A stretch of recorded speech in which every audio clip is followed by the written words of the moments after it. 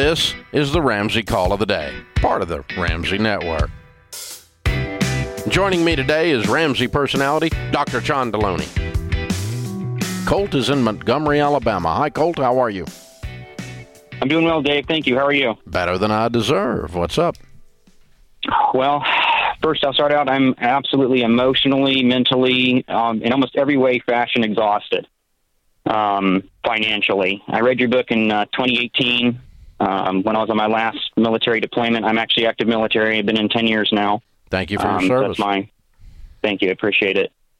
So, read your book, got motivated, started following your steps, paid off almost $40,000 in debt in just the first 9 months of being on your plan.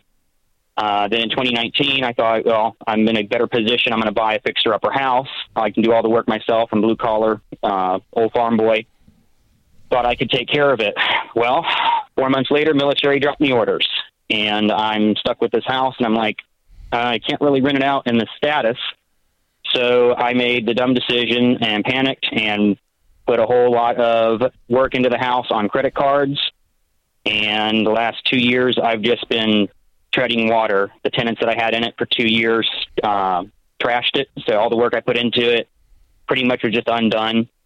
And then I had thought really passively last summer about selling it because the market's hot. But then I thought, no, I'm still not ready to part with it. It's an investment. I'll get a roommate that's a best friend from another state, move him, and he was happy to move in. And then we walked in the door and went, oh, my gosh, this house. So no, I'm sorry. What's wrong with the house? They were showering without a shower curtain. So the deal this week is the wall in the bathroom buckled inward. So I spent 2 weeks of PTO or leave. I completely gutted and raided the bathroom. Every blind in the house was gone, just the filth.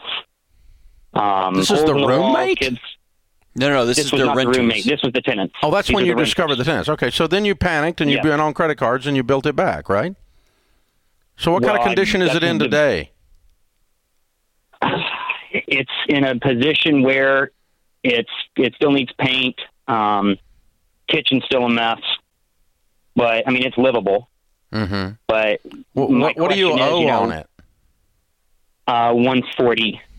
And how much credit card debt did you run up? $35,000. What would it sell for today as it sits? Talked to a realtor the other day. She said probably around $230. Sell it. You would sell it? There was nothing in your conversation with me that sounded fun so far. You suck at this real estate thing.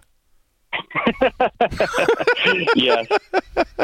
Everything you've touched has turned to poop on this, man. Yes. Get rid of it. And there's nothing here fun. I've been working in addition to school. When in I addition to said military, that, you breathed better. I know. When I said sell it, you went, thank God. Hey, and dude, listen, you and I could probably talk for an hour. You and me and Dave could talk for an hour. You got other stuff in your life going on, don't you? Yes. Way too much. And you're running 10 years on deployment return and deployment return.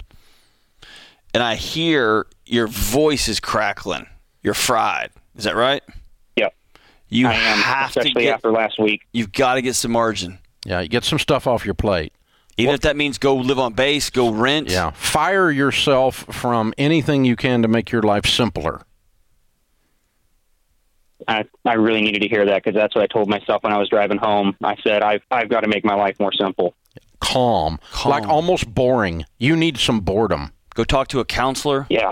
Go take up fishing. You got to find some people. Go hang out with some people that aren't in the mental. Desperate enough to take up fishing. Well, I was going to say golf, and then I thought I love him. He loves our country, so I don't want to encourage golf. But hey, look, you got to get some friends. You have to. Your life has been living you for a decade. And it's been one of service and one of a lot of trauma and a lot of exhaustion. And this real estate thing is just one more chapter. Yeah. Where it's riding you, you're not riding it. So I'm not telling you to get out of the military. Just keep doing what you're doing, but you got to create a life. Like, okay, now I got to crest this wave. Kind of like Dave is a great ski instructor, and when you first start skiing and you're sitting in the water and you come out and it's just blasting you in the face, eventually you can stand up and you crest and you get on top of that thing. Boat's still going the same speed. Right. Everything's still going the same, except you're on top of it. That's what we're talking about, and that talks about you, that's you backing up and deciding I'm going to do some things in my life differently so I can be well. What else can you fire yourself from? Well, the second other job that I picked up on the side that I'm exhausted in washing campers up in the hot Alabama sun to try to bring in some extra cash. You don't need extra cash. We just got rid of the house and put some money in your pocket. You're debt free. Yeah, that would be great. Move on base, get a 1-bedroom apartment, just Control-Alt-Delete, man. Go to the gym, laugh. Right. Go play golf. God, don't play golf, but whatever. Right? Get some joy in your life, man. You've worked too hard and you've given too much of yourself to continue to run like this. Go to the range and drop 1,000 rounds downrange. That's stress relieving. Now we can both agree on that. That's stress relieving. Okay, and the government will pay for it. The only other question I have though is just my roommate just moved down. Best friend moved down just in February. I'm still trying to figure out how I hand him a little bit of a check when his house sells. Hand him a little bit of a check. Give him $5,000 and say, "Go get a place." No, give him. If you gave him $1,000 and said, "I'm sorry, I got to get out of this. This is killing me." The $1,000 is just to say, "I'm sorry."